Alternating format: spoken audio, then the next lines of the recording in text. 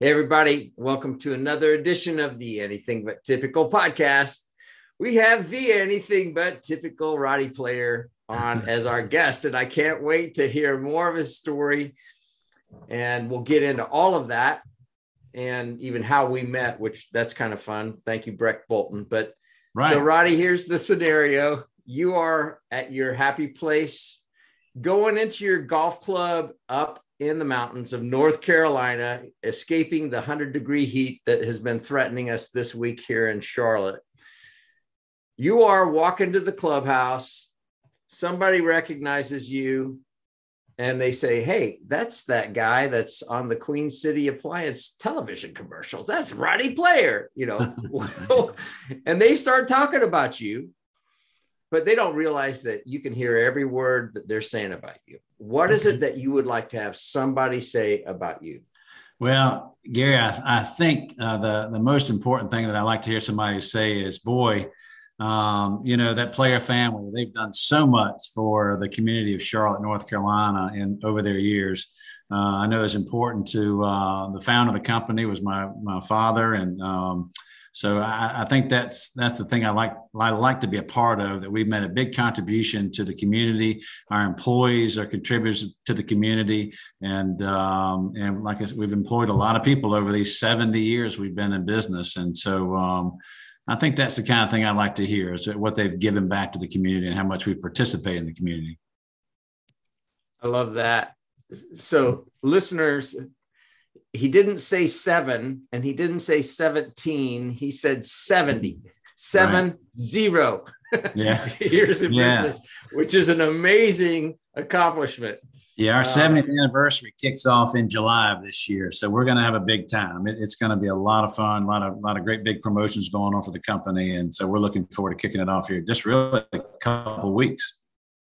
That's very cool. So Roddy's now the CEO at Queen City Audio, Video, and Appliances. And Roddy, I want to start where you kind of alluded to already, and that's the family dynamic of Queen City, right? So talk about your father starting it. Talk about the beginning times of the company. So really, my dad was a young man, was enlisted in World War II. Got out of boot camp on Armistice Day, so they really didn't spend a whole lot of time over there. But he came back and they had some GI money, and somebody had met in the service. Somebody or another called him up and says, "Hey, man, there's this trade school that's new things coming out," and invited him to go to spend a couple of years in actually just a trade school called United Television Laboratories, and so they were one of the first educational programs for service technicians to begin which is a brand new industry in televisions.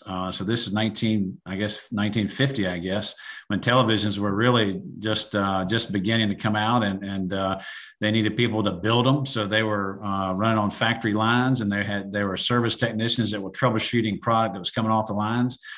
So he went to, in Louisville, Kentucky, and then he went to work in a Crosley television factory as a troubleshooter in Cincinnati after that, and then came back to Charlotte and became a service technician, kind of an independent service technician. He and a couple of other guys started this business called Queen City Television Service Company, and really just ran service calls out of a van. Fixing televisions. Really had no warranties back then for TV, so and they weren't real reliable either, to be honest with you. But so those manufacturers, they had their own retail stores back in those days. The brands are all gone that you might think of, but even in a small town like downtown Charlotte, there were dozens of retail stores from these manufacturers. There's a manufacturer called Paramount TV and Muntz TV and Packard Bell and all these different Crosley I mentioned earlier, all these Magnavox, Sylvania, all these brands are all gone now. But they needed guys like my father for servicing. So they'd go out with these, replacing tubes and these TVs and for just really a pittance of a wage. You think about today, they do a service call for $8 or $10, I guess, back then, all out of a van, all in home. And so he did have a little repair shop on West 2nd Street, downtown Charlotte. And he stayed there for I guess, 10 to 15 years, probably more like 15 years, I guess. And the building was torn down in the probably early to mid 60s. I don't know exactly when. And they put that original Wachovia, was our first high-rise tower at West 2nd Street and South Tryon. So that building still standing there today, I believe it is, was a white concrete building. It's probably, I don't know, maybe 30 stories or something like that. They put that building on top of his property back in the 60s. And then they had a couple of stores downtown. But he got in the retail business. This is an interesting story. We talk about, our industry's always been about relationships. So Dad got a call from, actually, when you bought a TV back in those days, you could finance that purchase even then. So, a TV, they were not cheap. They were still probably $500 or $600 for a black and white 19-inch television back in those days. And so people would finance the purchase like a bank would finance a purchase. And so my dad got a call from one of the banks back in those days, and this is probably in the late 50s, I guess. Maybe it's in the early 60s, and said, "Look, Mr. Player, Woody Player was his name. Says I've got a room full of TVs here. Dozens and dozens of TVs, maybe even hundreds of TVs that they had repossessed. We don't think they work because, obviously if a TV breaks down, who's going to pay for it, right? Who's going to make their payments? So they break down and people would make their payments. And so the bank went and repossessed all of these TVs. Said, we want you to come buy them from us. So just come make us an offer on those TVs. And so, Dad didn't have any money back then. So he said, well, I'll go on over and take a look at it anyway. And so he convinced this guy at the bank to let him take, 12 or 15 of them with him. So he would go pick up these TVs on Monday, repair them on Monday, Tuesday, Wednesday, Thursday, I guess. And then on Friday and Saturday, he put them on the showroom floor and sell them. And he said, so his deal was he picked the TVs up and he'd bring them the money for the TVs that next week.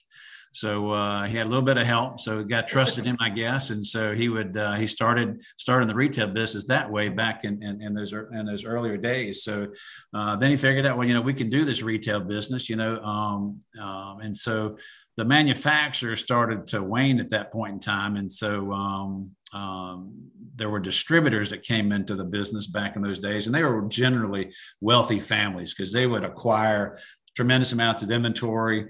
And then they would look at somebody like my father, still, didn't have a lot of money at that point in time. And they would consign the product to him back in those days. And so as they sold it, they'd pay for it. So these distributors, once again, established a relationship with my dad. So then he got in the new television business back in those early 60s. And once again, the trust factor, they put it on your floor and, they sell it and you come in and get an inventory that next week and you pay them for what was sold. So this is, I could say in the early 60s and a lot of success there. It really started opening up stores. And I think they opened up a store on what was then Scaly Bark Road, was the second store. And that was late 50s, early 60s, I guess, when they did that. And then another store on Independence Boulevard, I think was somewhere around 1964. And these are all small shops, maybe, 2,000 square feet, 2,500 square feet, and nothing but televisions back then. But then one of these distributors was in the appliance business. So they were a GE appliance distributor, along with the TVs that Dad was already buying, and got him in the appliance business, selling GE appliances under the same kind of arrangements where they put these on the floor and, you'd sell it and you didn't deliver those off the floor. So you'd order it to come in, they were local warehouses, had a warehouse over off of, our up and coming Tuckasegee Road area over there. So a similar kind of business model, they'd sell it, go pick up the product at the warehouse, go deliver it to a customer, collect for it, and then they would get some terms on it, pay for it at that point in time. So Walker Martin was the name of that distributorship, and my dad had a great relationship with them, got in the appliance business, and then they're kind of off to the races at that point. They had a new sustainable kind of business model, because back in those days, you look around your house and in the 60s, dishwashers in homes, I bet the penetration wasn't 20% of the homes had dishwashers back in the 60s. So there was such a growth industry back there.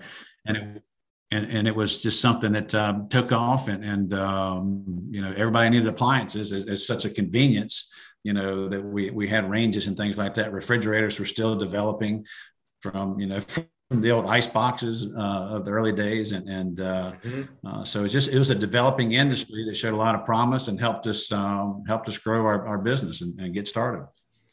And can you guys hear me? Okay, I saw a little unstable. Yep. Okay. No, you're good. Good. Yeah. No, that's perfect. Thanks that part. I want to focus on your piece of that a little bit. So growing up, as your father is founding this, he's growing this, he's got all of these different things that the business is evolving. What do you remember your experience as a kid of seeing him do that, or being a part of the business as a kid, things like that? So, I still remember this day. I'm probably 9 years old, Saturday morning, trying to sleep in, knock on the door. Hey boy, what are you doing today? I'm going to go play golf, Dad. Oh, heck no, you're not going to play golf. You're going to work. You're going to work with me. So he was dragging me into work on Saturday mornings when I was 9 years old. On the thinking like I was going to go learn the business. But he wanted me to go clean his store. He wanted me to clean the bathroom, sweep the warehouse, wipe down all the TVs and appliances in the store and stuff like that. So he's the reason I'm not playing on the PGA Tour and I'm stuck playing with your buddy Gary Breck. I can't. I can't. I'm on the PGA Tour because Dad wouldn't let me play as much golf as I wanted to on Saturdays. But it was a lot of fun. I really did enjoy that. It was a lot of work, but I was cleaning the stores up, and then I go and then I do that in the mornings, and after lunch, of course, have lunch with Dad and come back to the store, and then I listen to the salespeople on the floor in the afternoons, and watching those guys was really interesting to me. The way they sold the product and how they qualified customers and kind of went through and differentiate products and stuff like that. Because really back in those days, nobody knew anything about what they were buying. And so that was a lot of fun for me back then, and got to be, in my later years when I was 16 years old, I guess we were on delivery trucks, installing appliances and TVs and even putting up antennas. We put up antennas back in the day that we don't see those anymore. But, putting those old rotary antennas you used to spin around the top of the roof so you can get the signal pointing in the right direction or get it from the right direction on the antenna. And then graduated high school and got my first chance to really participate on the sales floor. And then that was a whole different arena there because there was quite a competitive environment back in those days among salespeople, so there's a certain number of customers that come in the door. And so it was somewhat of a challenge to see who could get to the door first when a customer came in to wait on that customer and earn the commissions that might be available to you for each of those customers out there, and lots of interesting stories about that. I to this day I remember a story where we had this guy that worked for us for 30 years, and he was always one that was always he's one of these guys that really deep in the score he's interested in trying to help me learn the business. But at the end of the day, he's trying to make sure he got his piece of the pie too. So he'd take me up to the front of the store, and back in those days, he was smoking a cigarette or whatever. This goes back into the early late 80s, I guess, late 80s, I guess, and early 80s. And we'd be up there talking stories. I was always listening to great stories. And he would see somebody pull in the parking lot. He worked for us for so long. He knew everybody in the store. So everybody that came in the store asked for him. But if he didn't recognize him, he would kind of walk back towards the ashtray and the door would open up and he would turn and he'd have a step on me before he could get to the door. He'd get to the door faster than I could because he made that turn knowing. And everybody he didn't do that for, that I went to the door to greet him, they knew him. And so they'd asked for him. So I sat there twiddling my thumbs and couldn't get any customers up there, but I figured it out eventually and wound up how to get in front of him a time or two during the day. But really we always had somebody looking after me, trying to help me learn their part of the business. So I was real lucky in that. So I got to experience a lot of different parts of it, even in the early days, even some of the clerical workers that my dad had working back in those days. And, back in those days, my father had a tremendous amount of customers that he carried the paper for that would come in and pay him by the week. It may have been $5 a week or whatever back in the early days. And so we had a team of clerical support to process payments and make calls for reminder payments and things like that when people needed some reminders. And so that office work, was always something that somebody wanted to make sure I understood, the different aspects of how it was all run. And so I was real lucky back in those early days. And then you start 7, 8, 9, your dad's waking you up to go clean the stores. And then you talked about that evolution. And then you go to college and you study business. Was the goal and the idea to go study business, come back and get in the family business? Yeah. So I had, some things to kind of go through when I was in high school. Back in my high school days, I played the French horn. I was fairly accomplished French horn musician, and my sister had been a musician, and so a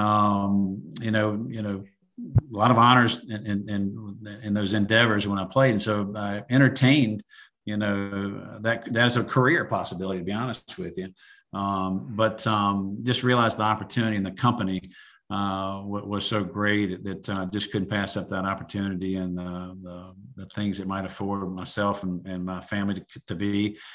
So when I left high school, it was going to be a business degree. I went to Wake Forest University and I was raised a Baptist in the Baptist church, and so Wake Forest was a natural place to go back in those days. Which is we had great experience there, great friendships, and was still able to participate in the music programs up there a little bit. But it was well to. Not my parents. They needed help for sure.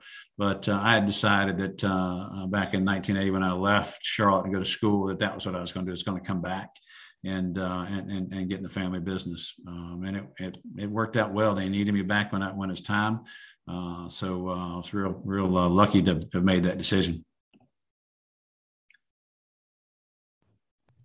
So a couple quick observations. First of all, you said, when you were 8 and 9 years old, thinking I'm going to go learn the business, but I'm getting put sweeping the shop floor and dusting off stuff. Right.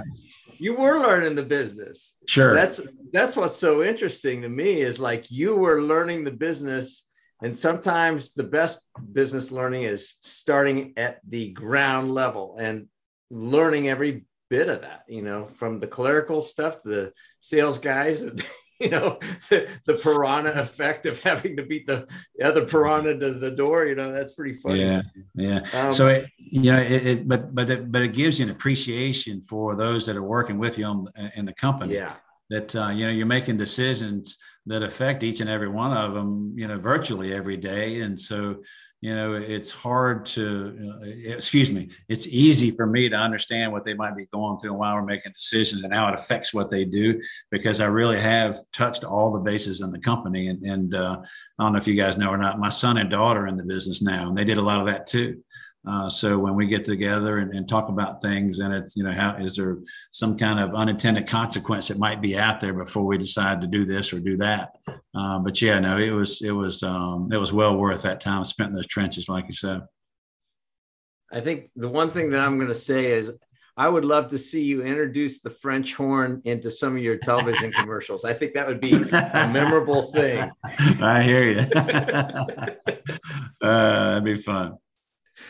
I think you ought to think about it. There you go. You do a really good job on those commercials, and I'm not just blowing smoke. Thank you.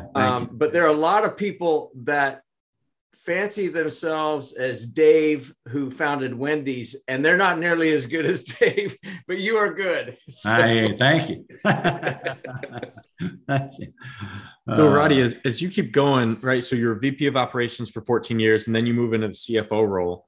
As you're making that transition to CFO, what are the things that you learned as VP of operations and even the stuff prior when you were in high school that you were able to apply as you're stepping into a higher level leadership position? So I had a business degree with a strong accounting focus at Wake when I was there. At our core, we're really a distribution business. We're moving product from one place to another. We're taking the product in and move it to a customer. So that operational aspect. So when I got out of school, this is back before computers, guys, right? And before point of sale systems.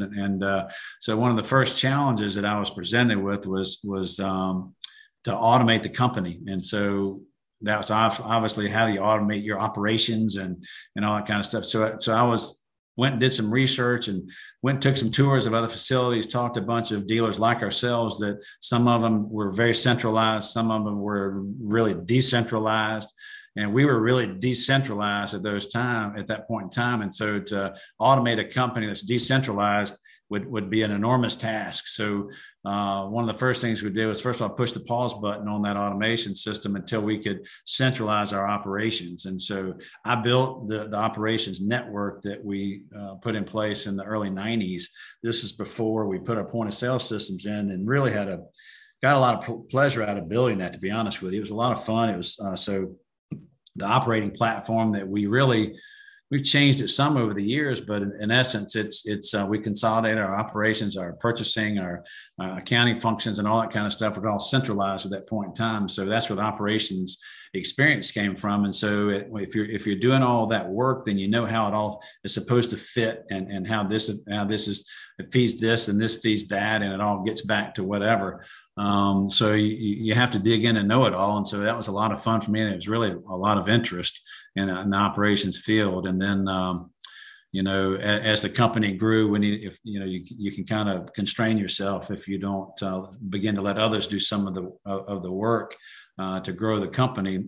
So kind of try to get out of some of that, of those day-to-day operational things more into a higher level focus in the CFO role, and with the financial background, we're getting to be a fairly large company and revenue wise, and so the financial part of the company was going to be obviously very important for us too. So that CFO role started, working with the banks and things like that, and our relationships there, and working with different vendors and floor plan vendors and those type of things in that CFO role. So a lot of great experience in that role too. So I got a question for you about those transitions. So each one of those departments and functions within the company are very unique and different, from, the logistics part to the sales guys part to the back office support and all of that. And you had to learn all of those things. And what's interesting, like, I didn't know this before this podcast, that you were a French horn player. So you got some right brain thinking going on there too. There you go. And normally, not always, but normally you don't think of right brain creative French horn players as CFOs, necessarily. But musicians are typically good math students. Oh yeah, that makes sense. Yeah, so in their heads, they're counting, they're doing different things. I think not all of them, I guess I should say, but I think if there's real research out there, I would be surprised if they didn't see that musicians were good math students. I should say the ones that are counting in their head all the time, and they're counting in 2s and 3s and 4s and 8s and 6s and whatever it may be out there. Yeah, that's right. But I had some tremendous math teachers throughout my years of education locally here too, and I was one of those kids who was kind of drug into some of the upper level classes. I can remember to this day my last 2 to maybe 3 years of high school, there's about 8 of us in our class at East Mecklenburg High School. And Miss Annie Pewitt was our teacher's name there. And she pounded us with work. And I was, the bell curve, I was the other side of the bell curve, I guess, in that class. But, it was a class where I think 3 of the kids went to MIT, 1 to RPI, 1 to Stanford. And wow. just tremendous students that she produced. But it was always a great math program, and that's at East Mecklenburg High School back in those days. And so it was beat into me, that I can tell you that. You had to do work every night for that lady. And I still respect the work ethic she had to this day, but she made us work hard. And so I'd had that math ability early on, and just was able to keep that going. Well, that's a blessing, because that's oftentimes the downfall of business owners, and oftentimes it's the downfall of second generation business owners. Okay. Right. Yeah. What I'm hearing from your story so far, and we'll keep going, is you had an eagerness to learn. You had a humility that said, I'm not coming in as a privileged son, which I respect that tremendously. And you were learning all these parts of the business. And yet, when I see you on commercials, I talk to you, you're just a gregarious, human connection guy. I mean, you're more extroverted than introverted from what I see, which normally you'd go sales, sales and marketing, right? Right. Of all these things that we've talked about so far, and even moving up as Ben takes us through the rest of the journey, I hear an appreciation for all of these areas. But if you had, you could just wave your wand and say, man, I would just love to spend more time in this function versus that function, just based on the way that you're created, what would that be? So we're in a unique period right now with this pandemic, and I have had it's been incredibly difficult, but I've gotten a lot of pleasure. We have been winning and winning big from some of the decisions that we made in the last little bit, and I've been hyperactive, super active in our purchasing functions, making sure we acquire as much inventory as we can, the right inventory. But I've also, it's put us in a situation where we have become the source for, not only Charlotte, but we've got customers that have come to us from up and down the Eastern Seaboard because we've put ourselves in an inventory position that others were not able to get to in the pandemic. And so this business development has been a ton of fun. We've picked up a ton of new customers. And so I'm speaking with, personally speaking with a lot of these, even if it's not my sales account, I'm talking with a lot of these home builders in the marketplace that are building, anywhere from starter homes to high-end homes about, hey, what's going on? Talk to them about your supply chain problems. We're doing this to try and stay ahead of it in Charlotte. We opened up a huge new warehouse, filled it up, and but that's been a lot of fun. The conversations that I've had with people, listening to where they're struggling in other areas, and we've been determined to not be the ones that are slowing down that house construction. We've been the one to be honest with you. I had someone on the phone the other day that was so thankful that they'd found us to serve as a new customer for us. And had we not connected with them, she was a firm believer that they would have lost half of their staff because they weren't going to be able to close homes. And so we were able to help them. Their original supplier had just become unreliable, had gotten behind the curve on supply chain. And so that's been a lot of fun with this business development part, and being really active in acquiring the inventory that makes that part work. So it's become a 20-hour day job, but it's been a lot of fun in doing it all, because we're working all day trying to find some new customers, and we still have capacity for more with what we're doing. But those two functions, I know you said one, but those are two, they're interrelated, that I've had a lot of fun with. It's dealing with manufacturers and trying to get more product, more than our fair share of it, I guess I should say, and making sure the product is flowing, and that puts challenges on you to make sure your cash is flowing too, to make sure you can pay for it when it's time. And but this new customer acquisition, I really hadn't experienced this, to be honest with you, over the last 40 years I've been doing this, but really it's been fun to be able to have the confidence to go out and talk to these customers that I know are struggling, and say, hey, we can be your source. We can take this off your plate, because they have been spending so much time trying to chase down appliances and call their supplier and say, where is it? When's it coming? When's it coming? When's it coming? And that date goes past, and they call them again. When's it coming now? You told me that last week, and so we've become the reliable supplier for the marketplace. And that's been a lot of fun too. So Ben, before you take and keep going through the progression, there's a really important part that you brought up that I wanted to get to anyway. So we're going to just stay on this theme a little bit. COVID hits March 2020. We're now in June 2022. World looks like it's stopping. You've got overhead. Nobody's going into retail establishments. All kinds of crazy stuff's going on. Talk to us about some of the pivots, because it was hard. You guys had to make some pivots. What you saw that created the impetus to make some pivots and choices, because you said, we were fortunate to make some wise choices. I want to hear a little bit more about how you did that, and even up to when did you start seeing supply chain tightening as it's in a death grip, it seems like now.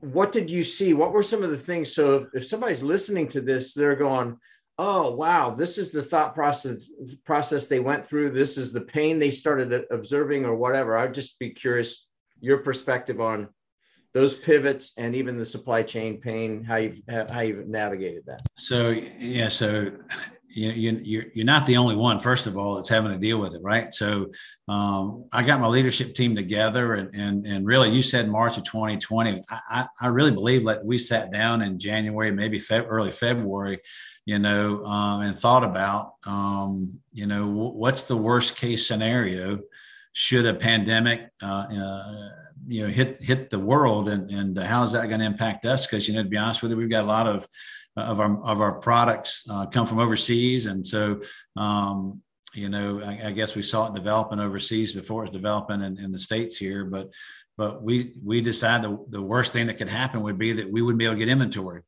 So, we decided that and then what's the worst case? Well, probably it's a 6-month window we got to worry about. We just got to get through 6 months of this stuff, and then we'll be fine. And so, if you're going to go out and acquire all this inventory, what if the customers don't come? You got to pay for it. So, we've got great banking partners that I sat down with and said, hey, here's what we're thinking. Our business has been good for several years, but here's what we're thinking. We think we could be at risk here with inventory. So got a commitment from the banks for lines of credit to support us should we have had a slowdown of inventory flow. So that was in place. Didn't expect to get any benefit from something like the PPE program. But that was a shot in the arm that really, first of all, we didn't have to use our credit lines because we had that. It was an insurance policy, for lack of a better term. It gave us the confidence to continue to buy. So then the problem was, well, we don't have warehouse space for it. So now what are we going to do? These orders are stacked up, en route to us essentially, and our warehouse is filling up. And so went out and found some ancillary warehouse space. Talked to a fellow that's in the kind of the bonded distribution type business and said, look, I'm not sure what this looks like yet, but, might be 5,000 square feet. Maybe it's 10,000 additional square feet. So he said, well, that's no problem. I'm in a space. It's a new building. I'm only using about a third of the space in this building, and I can expand if I need to. So sure, bring it on. And so we kind of set up a per square foot instead of a fixed space and a fixed rate. And then he was able to expand. And so at the end of the day, we had about 30,000 square feet of space that we were using full of inventory. So that was a real blessing to us. And I had one of my stores that had some backroom space. We're putting inventory back in there too. So we're working out of 3 different warehouses inside. And that was just getting too difficult and probably too much handling back and forth. And probably saw, just the consequence of that's maybe a little additional damaged product. And so, but we decided that, it was going longer than 6 months. And so in later 2020, we started realizing that, man, we need to go ahead and get some permanent warehouse space, and wound up finding 104,000 square foot warehouse space down in the Westinghouse Boulevard corridor. Signed a lease on that in late 2020, I guess, and started shipping everything into there in early 2021, and started delivering out of there. And Memorial Day was our first day to deliver that out of there in May of 2021. So, so we were lucky, man. I'm telling you, we were just lucky. We got out in front of it. Some of our competitors, to be honest with you, kind of went dormant, and never have recovered from that, to be honest with you. Because it's impossible to catch up right now. Even still, it's impossible to catch up.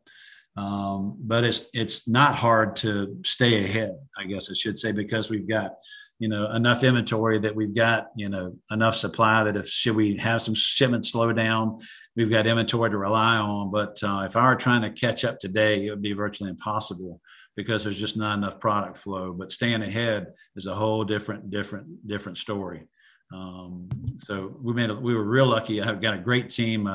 the leadership team that we've got, and the marketing team was part of it, our GM and operations, and obviously my daughter's in our finance group at that time. I was involved in discussions too, and it was not only worst case scenario, but much, much worse and much, much longer than any of us thought. It's been like whack-a-mole. You think it's just, first of all, they can't manufacture anything. So you think about it. You got a manufacturing line, just making up numbers, maybe 60 feet long, and you're making washing machines out of there, and everybody's right next to each other, working side by side. Well, the factories go in there and have to spread everybody out. So now that 60-foot line has to become a 100-foot line. And so they shut it down, stop producing, stretch everybody out, which slows that line down too. So that's what happened to capacity. So the industry probably lost about 40 to maybe even 50% of their capacity when they were modifying these factories to spread the workers, to hopefully slow the spread of COVID or eliminate the spread of COVID. And that was before we had component part shortages like microchips. And you think it's just the pandemic. The other thing that hit us was that winter storm in Texas that tore that grid down. Whatever they make down there, there's chemicals that come out of Texas that are involved in making foam and foam insulation in refrigerators. And there's some resin that comes out of there for plastic tubs and dishwashers and refrigerator liners. And so that was another negative headwind that affected our industry too, that type of thing. And then the microchip shortage, I don't believe that was necessarily pandemic related. That started with an economic consequence. First of all, when automobiles slowed down back in 19, I guess, whatever caused that slowdown, the chip manufacturers tapped the brakes on manufacturing. And then there was some fire at a microchip plant somewhere. And so they've never caught it from that. And then all of a sudden the pandemic hits, everybody's staying at home. They're working on their homes, and demand for appliances goes through the roof because they're trying to improve their homes. And this home building market's gone through the roof. So it's been a perfect storm of a lot of negatives, but then a lot of positives too for our industry, at least. So we've been one of the essential businesses. We were essential from the very beginning. I knock on wood every day about that part of it. I remember putting notes in our automobiles that we were driving back and forth to work, and I guess probably the fall of 2020 when we weren't supposed to be out of our houses, right? And so our people had notes in their cars to go to work in the warehouse, to go to work in the stores, because people, they needed washing machines, they needed refrigerators, they needed dishwashers and cooking appliances. So we were essential, thankfully. And so we were lucky in those decisions that we made as a group really paid off for us. And to this day, we've got a new operating platform in this warehouse that we've expanded on, expanded our service territory, expanded our markets. We've opened up operations in Raleigh, North Carolina, and we're just signed a lease on a new store in Winston-Salem. And it's just opened up our eyes to some things that we never knew we had the capacity to do. That have just put us in a position to really capture more and more market share. All right, I'm going to interrupt one more time, and then Ben, I promise you have it. Okay. No, don't worry about it. But this is nice. I get to sit back and enjoy it for a little bit, right? Yeah. But so you said a couple times, we were really lucky. We made some decisions, and I go timeout. You did some very intentional and very wise things early on, which was you saw rumblings across the pond January, February, before we hit the brakes here in March. Well, that's important. The other thing that I think is really critical is you brought your team together versus I'm the great white hope. I am the man and I have the plans from on high. Do this. No, you didn't do that. I hear collaboration, and I heard that not only with your team, but you also went to the financing arms. Who else in the supply chain, if you will, of what you do would this impact? So line of credit, those kind of things. So yeah, the more you plan and the more you involve other people, the more lucky you get, I suppose. But you create your own some luck. really wise choices. Yeah, you do create your own luck. And so you talk about intentionality, and you know, the business exploded, and you know, we've doubled our business from 2020 to 2022. And it's been it's taken an incredible toll on our people, to be honest with you. First of all, we're thankful that we had jobs. A lot of people didn't.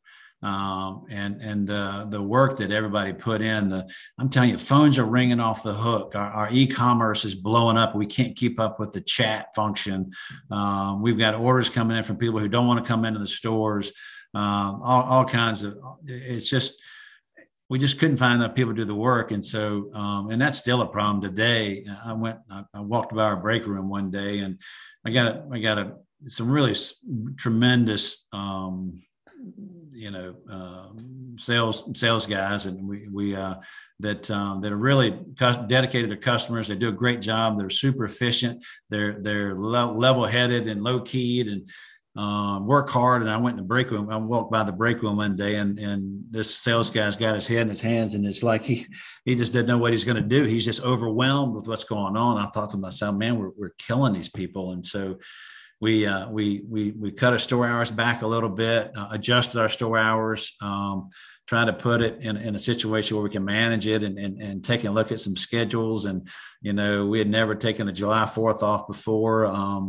It fell on a Sunday or something like that, or maybe it was on a Saturday. So we took a couple of day break and let everybody try and catch up. We just been super fortunate because the people have stuck with us through it all, and have not left. And since then, we've hired a recruiting individual to do some recruiting for us, and so we really have staffed up dramatically in the last 6 months, which has helped us continue to grow our business.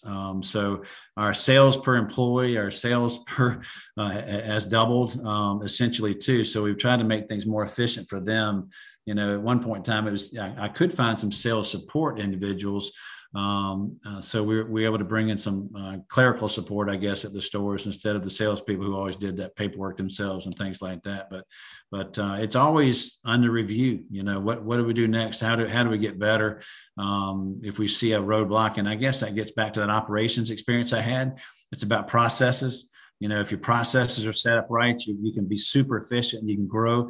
But if you got a bad process, it'll trip you every time, and you'll find yourself you're constrained at some choke point, and you got to get it out of the system somehow or another. So that's where that operations experience has led me to believe that a process will work across many different platforms, I guess, in the day. So making sure everybody understands what they are, so they fit in so they make their work fit into the process, because, you know, all of us, we hand work off to others in our network. So, you know, the marketing team brings customers in, the customers are handled by the salespeople, turn over to operations, who turn over to logistics. And so everybody's got to do their work. And if everybody understands the process, then we can do it efficiently and not get tripped up in the process. And then you're losing efficiency and not as profitable and things like that.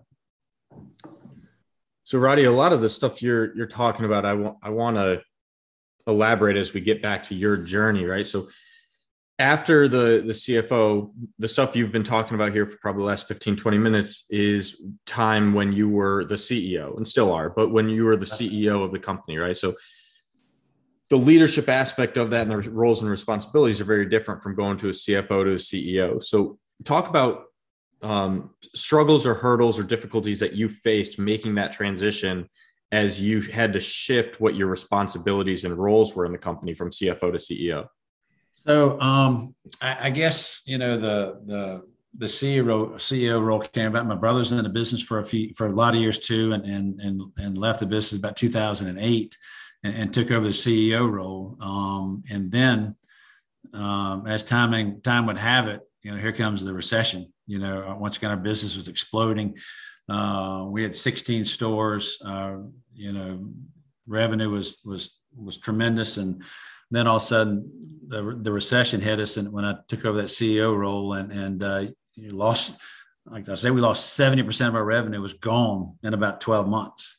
And you talked about the overhead earlier. It wasn't gone. We tried to make as many moves as fast as we could, but when you've got a heart, it's hard to get rid of as many people as you need to.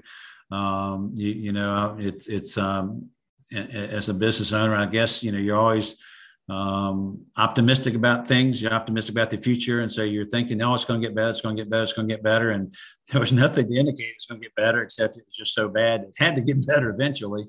So that was a tremendously difficult time to be in that role, and so many other things you had to deal with other than just trying to lead the company. It was the timing was unfortunate. I say unfortunate. We got through it, not without difficulties and not without tremendous challenges and some adversarial things too that we had to fight through. But it was trial by learn by fire. I guess you're trying to make sure you put out all the fires that you can and still try and figure out a way to grow the business and resources that dried up and so how do you grow your business with limited resources at that point in time. Except that, we had tremendous customers that stuck with us. We had tremendous suppliers that stuck with us, and our employees stuck with us too. I mean, that's something that those are the three legs of the tripod, of the stool, I guess. That without those three, if one of those three had failed, then we would have been in deep trouble. But it's we're not bashful to talk about that. We had to restructure the business. Had 16 stores at that point in time and over 200 employees, trying to find more employees and lose 70% of your business and wind up backing down to, I guess it was 4 stores. I guess we backed down to, lost 70% of our revenue and had to cut. We wound up cutting, I guess, 130 at a 200 employees back at that time, and how miserable that was to try and deal with all that. But at the end of the day, we were able to fix the business and turn back to profitability in just a couple of years. And since then have really been lucky to, we all know we're so lucky to live in the Charlotte market. Charlotte is such a tremendous place, such a vibrant place, except for those couple or 3 years around that 2008, 9, and 10 timeframe. And even now, we're you're hearing the word of talk about a recession in the country, but there's a couple of 3 markets, Charlotte being one of them, Nashville and I guess Austin, Texas, are markets that seem to be way ahead of the curve as far as growth and will most likely sustain some level of growth, maybe not quite as high a level of growth, but I don't see this market turning backwards anytime soon. So we're real lucky to be here in this marketplace. And so the last 12 years has been a tremendous experience for us to grow the business back to record revenues on tremendous operating platform. Really, it's been fun. And you had alluded earlier also to having your kids in the business, right? So this is now becoming a 3rd generation company, which is quite amazing, right? Talk about that experience of being able to have them be a part of all of this. So, to be honest with you, it's been something that I've thought about for, decades, to be honest with you. My son is 31, daughter's going to be 29, I guess, in November this year. And so, but it's been something I've thought about for a long time about keeping the family.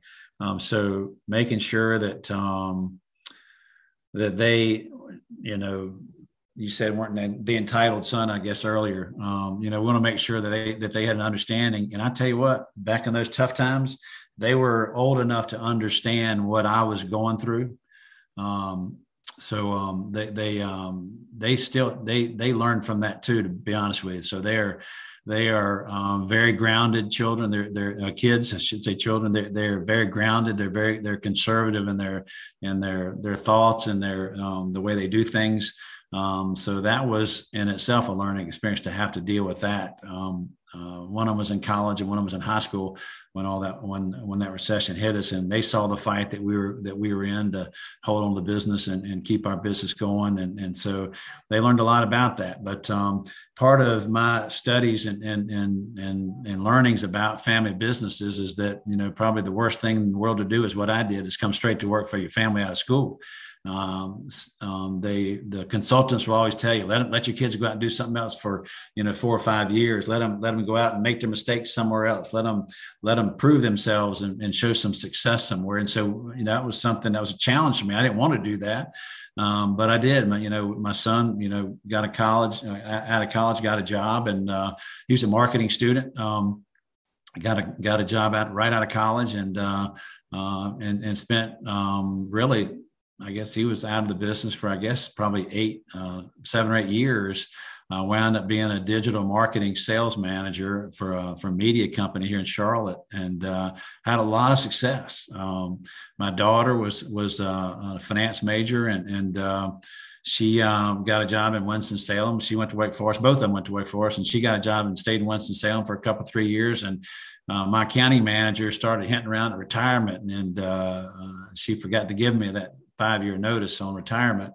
But when we sit down with Kate and at holiday dinners, when she come home to Charlotte and talk about what she was doing, she was working in the CFO's office and working in corporate finance, and the things that she was doing, sounded a lot like what we needed. And my county leader was doing back then. And so brought her in first, actually.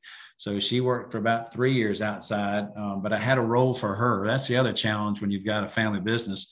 What role do your kids come into? There may not be a role for them. So what do they just kind of hang around and be a nuisance to everybody? But this role for Kate, she was able to spend 3 or 4 months with my county manager, and it's been a real successful indoctrination for her. And so I guess it's been 3 or maybe 4 years now that she's been, and it just promoted her to the controller position. So real excited about that, and we hadn't announced that publicly yet, but we intend to shortly. And then my son, once again, in the family business, you can't be specialized, right? You got to know a little bit about everything in the business. So he's a marketing guy, a sales and marketing person. Obviously, it's important to our business, but I have sales leaders and store managers and things like that. But when we started thinking about this new warehouse platform and operating platform, I said, well, shoot, I needed him to go help set that up operationally. So he's in operations right now, trying to help us build out this operating platform that we're under now. And so he's got that same understanding that I had back in the 90s from an operational perspective. So this is kind of his platform that we're operating under. And so he knows the ins and outs of it and how each function interacts to make sure that we have an efficient operation. So, it's kind of out of his wheelhouse right now. But he's certainly learning something. He's doing a great job in operations there. So that's been a learning experience for him, a fish out of water to say, but it's worked out real well. He's got a great understanding, and he's earned a tremendous amount of respect, I think, with the sales organization, with the logistics organization, and really the whole company based on what he's doing. He's kind of at the tip of the sword where sales and operations meet, which is never good. Any of us that have been in a sales organization that has operations, they're always fighting each other, right? Sales is overcommitted, and operations has no possibility to do what sales is asking them to do. And so he's right there trying to balance that and make sure that we can, take care of our customers in the manner that we want them to be taken care of. So we've been real lucky there too. Yeah, the tip of the spear, the danger is you get poked. He does. Yeah. He's catching it from all sides. He really is, but he's a tough kid. He is catching it from all sides, and he's doing that, and also trying to help raise a new grandbaby that we've got. So how cool. Yeah, it's fun. So he's got a lot on him right now, and his wife's works. She's got a nice job. And so he's got a lot on his plate too. But yeah, had an 8-month-old baby. So that's been a lot of fun. So Roddy, as we get towards the end here, we've been able to take everybody through your journey, some of the things you guys have had to do, the multiple pivots you've had to make, which is quite amazing.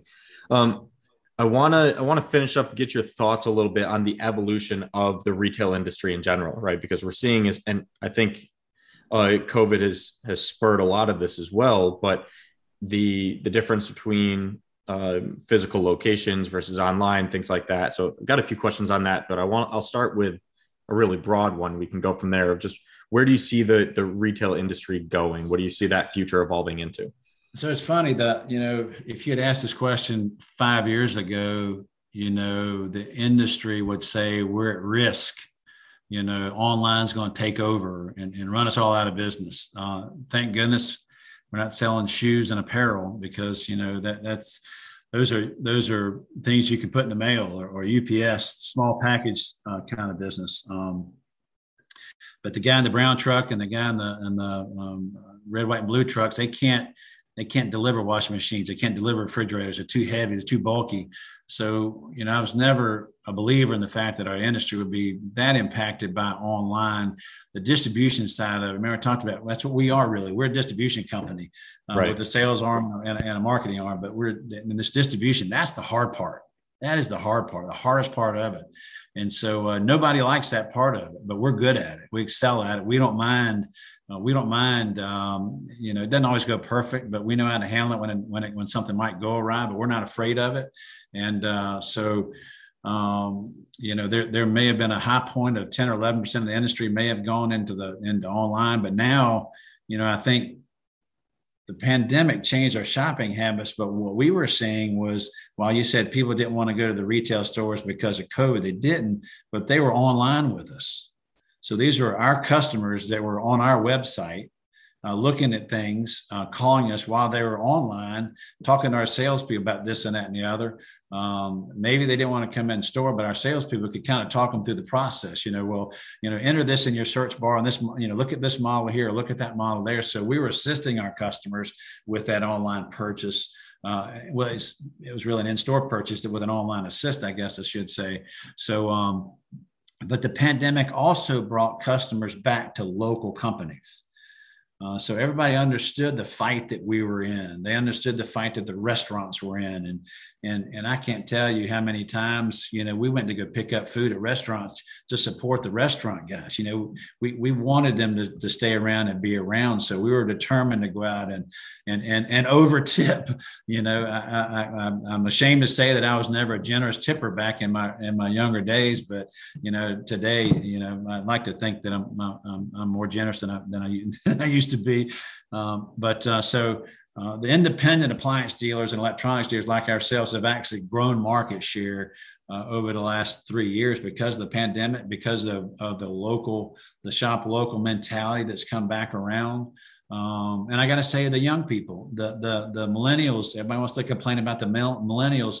They are loyal and they want to be contributors to their local economies when they can, I think. And so that's been something that's been good to us. The local shop local whenever you can. I'll never ask anybody to pay a nickel more to me than I would any other national company or anybody else. We'll never be above market price. We should frequently be below market price because we're better buyers than anybody else is. We feel like we've got better operations that will help us be more efficient. So we should be a lower price than anybody else should be in the marketplace. But that's hard for people to understand. But I don't question any online price from anybody anywhere in the country, a national. We'll never be above whatever that market price is, and like I say, we're frequently below. So, it's the silver lining of it all is that the locals have never left us. A lot of the newcomers have sought us out. A lot of the people who used to shop at nationals, if you're from your house, if you drive to one of my stores, you got to go past 5 or 6 home improvement stores. I've got 104 competitors in my marketplace where I've got 6 stores at the end of the day. And so to get people to drive past 5 or 6 of those home improvement stores to get to my stores, we've got to have a compelling reason for them to do that, really. And it's that our people in the stores are going to give you an experience that you can't get at that big box store. They're going to help you find the right products. They're going to make sure it's the right price, and they're going to answer your questions. And people, when they come in, when you're shopping online, you really don't see what's out there. It's a small window that you see online of just what's on your screen. But when you come into, that's based on maybe what your ask was in your search bar.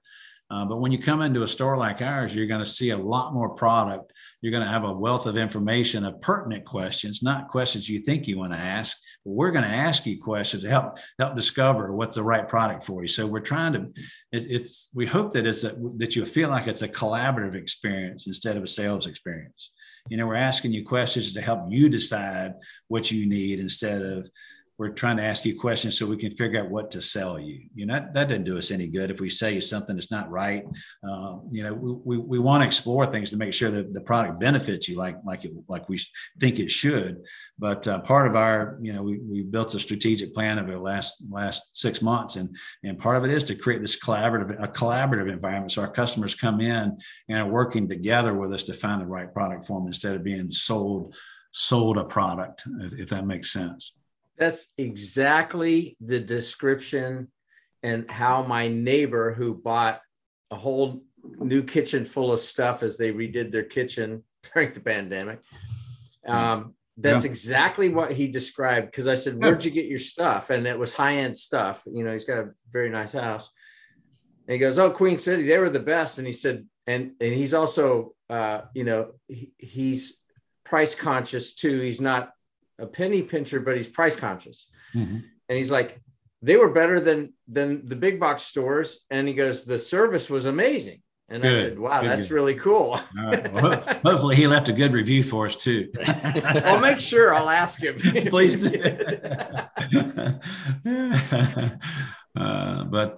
We've been so lucky, really have. But Roddy, this sounds to me like it's I appreciate the humility in saying that. I really do, Roddy. And for anybody that doesn't know Roddy Player, he is the real deal. He's a humble soul. Well, thank you. Thank you for that. And I really appreciate that about you. And I also appreciate the fact that you love this city that I love so much, and you're native and I'm not. But so thank you for taking time to be with us, Roddy, man. With all the stuff you got going on, especially if you got 100% growth, you've doubled in the last 2 years, which think about that. You're in business for 68 years before you doubled it again. Now you're at 70 years, which is really, that's an unbelievable thing. And you've been through, the Great Recession, which that was no fun for anybody. Right. So I really appreciate your story. I think it's going to resonate. A lot of things are going to resonate with a lot of people. Well, good. Well, you can't do it without people. You really can't. So we're blessed to have a lot of great people and a lot of great minds in the company. And like I said, the three things: our customers, our suppliers, and our people are what make us. And all three are super, super strong and super valuable. And we work on them every day. So, Roddy, we'll send people to the website, and if they want to connect to you, we'll send them to LinkedIn as well. Any final thoughts you want to say, or anything else you want the listeners to hear before we sign off? No, Ben, I appreciate the opportunity to sit down with you guys and talk.